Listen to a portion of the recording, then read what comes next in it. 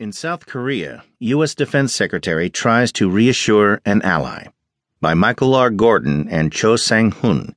In the New York Times World section, I'm Fleet Cooper. In his first mission to reassure an important U.S. ally, Defense Secretary Jim Mattis arrived in South Korea on Thursday and said he would talk to the country's leaders about the deployment of a new defense system designed to intercept North Korean missiles. I will talk to them about THAAD.